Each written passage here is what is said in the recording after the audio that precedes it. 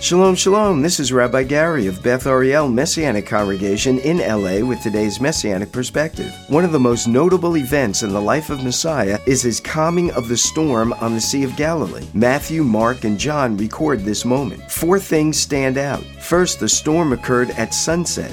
It was already dark. This made the storm even more ominous and dangerous. Second, they were in the middle of the Sea of Galilee. They were 4 miles from either shore, not a short distance. Third, they fought to stay afloat for 9 hours. They set sail when the sun was setting. Yeshua saw them about the 4th watch, which is between 3 to 6 o'clock in the morning. Fourth, it was a hopeless situation for the disciples. Mark states the disciples were straining at the oars. No matter the challenges the disciples would face, they had to learn to depend upon the Master. We have to do the same. For more information on Beth Ariel, go to bethariel.org. That's bethariel.org.